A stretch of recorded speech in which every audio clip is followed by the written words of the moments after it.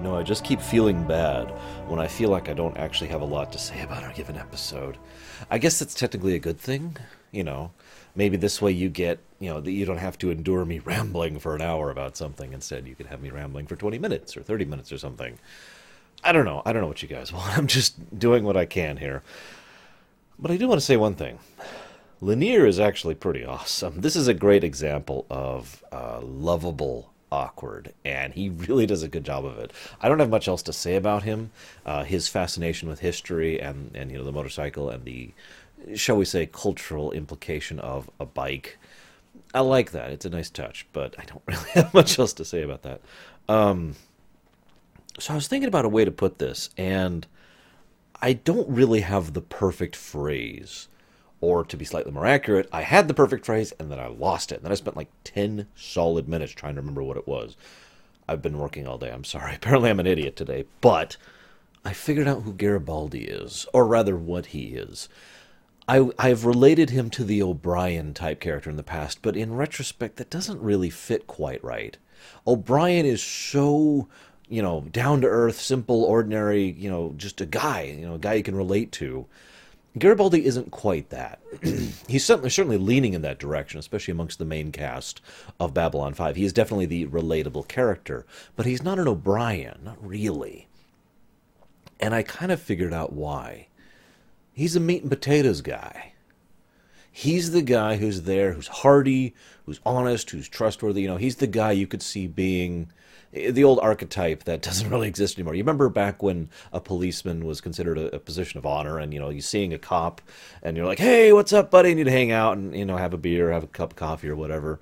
That kind of a guy is who Garibaldi is. He's who policemen should be, if you follow. That's why I keep referring to them as that. That's why I keep calling him the detective. He even shows that in this episode, for that matter, his detective prowess. First thing he does, all right, I need to look into these two people to find out if there's any connections. And lo and behold, there were. So I like that. I like his meat and potatoes aspect. It's a great part of his character. So another great actor in this episode is Jeffrey Combs. Unfortunately, this is his only Babylon 5 outing, but he does a great job of it. Because of course he does, because it's Jeffrey Combs. He's, I'm a big fan of his, obviously. He hasn't actually done that much, but everything I've seen him in has been just gold. It is kind of weird to see him playing a character in a science fiction show who's not a villain, though. That struck me just a bit odd. But I know, you're going to argue Enterprise with me. But seriously, it was great seeing him. He hit an interesting blend of... I don't want to use the word creep because it's actually wrong. He was earnest, but because of his nature and because of where and what he is... he couldn't overcome the difficulties he had with other people around him. So he always comes across as just a bit different than everyone else around him. Still a decent person. In fact, his line about how he hates the Colonel and how he finds him to be a despicable human being really shows that there's a good man there. And that he's just a psychor, doing his job. And I like that. But Jeffrey Combs always portrays himself as if he's just a little bit off. His mannerisms, his voice, his face, his body movement, everything he does is just one step out of sync with everyone else. It's a great job. It's a great job that he does that. I love that. So, excuse me. Free Mars is something they mention in this. I've decided to talk more about that topic later, but this is the first instance of Free Mars in the show. I don't mind mentioning that it'll be coming up again because this is Babylon 5. Of course it's going to come up again. But the idea here, in brief, is the fact that Mars is effectively subjugated by Earth. Now, you might find that odd, but try to remember that it's Earth Gov, not Human Gov. And that is a distinction. That's all I'm going to say about that. Now, I also like how Garibaldi puts things together very, very quickly. Probably, no doubt, spurned by the fact that there is violence starting as a result of the Free Mars thing. We also see in this episode, and this is I think our 5th time of this, we see once again how bad things are getting back home. There is a general back at home, and it is a general. It's not a senator this time. It is a general who refuses to back Sinclair and help him because they need to have this go forward in order to allow for political support for the president, President Santiago. And if they don't get that support, then they're going to lose trade agreements with alien races, because right now there's a lot of anti-alien sentiment on Earth. Once again, we see how bad things are getting. This general was willing to basically let Sinclair and his staff hang.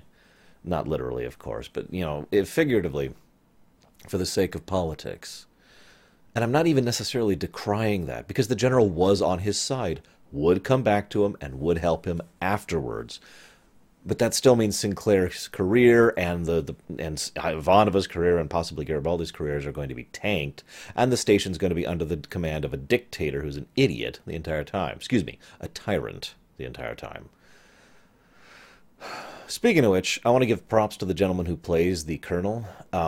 He actually does a pretty good job of it, I think. He's pretty close to one-dimensional. He has a couple of other shadings. He's probably one of the more one-dimensional characters we've seen on the show thus far.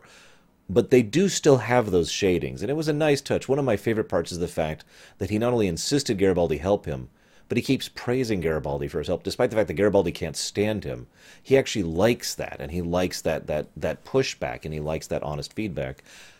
Probably because Garibaldi is enough of a professional to still do his damn job and do it well, even when he hates it. And someone like the Colonel, who is described as being efficient but inhuman, would probably enjoy that kind of a thing. So, I have some thoughts about the Colonel. I think I'm going to save that for last. I do want to talk about one thing, though. So I'm recording all these back to back. For the little insight, as I'm getting ready for the WoW lore run, what I've been doing is I'll record, go over a Babylon 5 episode, then a Voyager episode, then a Babylon 5 episode, just like this, right? Pretty much as you're seeing it going live. So, the next thing you will see will be me in like a few hours from now doing a Voyager episode. Make sense? I mentioned that, though, because the last two episodes I looked at were Juggernaut and Someone to Watch Over Me over on Voyager. In both of those episodes, I decried the episodes because even though they were good episodes, they had absolutely no continuity to them. No significance long-term. Well, I shouldn't say none, but they were like anti-continuity episodes. Dark Frontier also admittedly has some flaws with this. And that's a problem over on Voyager. And I just hate to keep bashing this point, but this episode, once again, is a continuity episode. Tons of episodes are referenced and mentioned in this, and all led up to this. Most notably, I can't remember the name of it. The episode with Bester, with Walter Koenig, and the episode with I'm trying to think of actually which episode best summarizes that. I suppose we'll go ahead and say the episode in which Sinclair found out that the Minbari basically put him in command of the station. Those two episodes are the most clear threads leading into this, but there's several other threads that have been leading up to this. Oh, and the strike thing. That's the other big one. So Sinclair was put in charge because of the Minbari, and a lot of other people were snubbed for that. A lot of other people's careers could have moved forward and didn't because Sinclair got the job. Next point, of course, the fact that Sinclair has a lot of powerful political enemies back home. And the final point, Bester has a personal grudge against him. All of these points make this episode happen. They're literally why this episode happens. This episode would not exist if not for the continuity of those previous episodes. But the best part is this isn't even really major plot stuff. This is not overall arc of the entire series. I mean, you could argue it is, but it's not. This is not plot. This is flavor. Make sense? This is fluff. This is additive. This is setting building and character building and just good, awesome greatness. Obvious bias. But it's not primary plot related. I mention this because this episode finally gives me an exact example of something I could point to and say, there, that's what I mean in the differences in continuity. Because string continuity is not this. String continuity is the plot leads to the next plot, leads to the next plot, and it's one plot across like 10 episodes. Season 3 of Enterprise is probably the best example of that. There's one plot throughout Season 3 of Enterprise, the Xindi arc, right? In this case, continuity has led forward into a new plot, or rather into a new story, but it's not part of the main plot. It's not part of one of the main plots of the show. So it's a nice way to show that continuity isn't just about one episode ending and the next episode beginning immediately following those events or immediately connected to those events. Just That's it. That's I just wanted to say that. Um, one of the other things that's interesting about this episode is we see just how deeply and why Ivanova refuses to be scanned. That struck me as a little bit odd until she finally gave that point about her mother sharing her thoughts with her. That really nailed it home for me, especially for me. I'm a big person on the idea that the intangible matters more than the tangible. That, life is more important than survival, to put it in another term. Survival's fine, but insufficient. Life is what actually matters to me. Now, I mention that because life almost, at least by my definition and my experience, almost always consists of intangibles, things that don't have real, quote unquote, value. They have sentimental value, they have personal value, they have cultural value, they have historical value. But if you think about it, that motorcycle is only really worth the parts it's made of in terms of practical value. But its personal value, its cultural value, or whatever, to Lanier and to Garibaldi was significant. Furthermore, to use a much stronger example, and to just get to my point, Ivanova cared deeply for those memories of her mother, and the memory of her mother's mind connecting with hers. And once again, we see it displayed that minds connecting is a deep, powerful, significant thing to happen. And to her, the idea of someone else violating those thoughts, violating the privacy of those thoughts, is something she can't bear. I like that.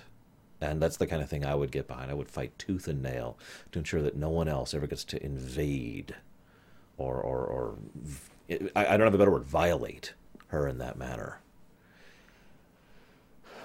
It's, I don't know how much more I want to go into that topic, because it really kind of speaks for itself, doesn't it? To her, that is more important than things like her career or her duty, because that is what matters so much more to her. Again, an intangible mattering more than a tangible.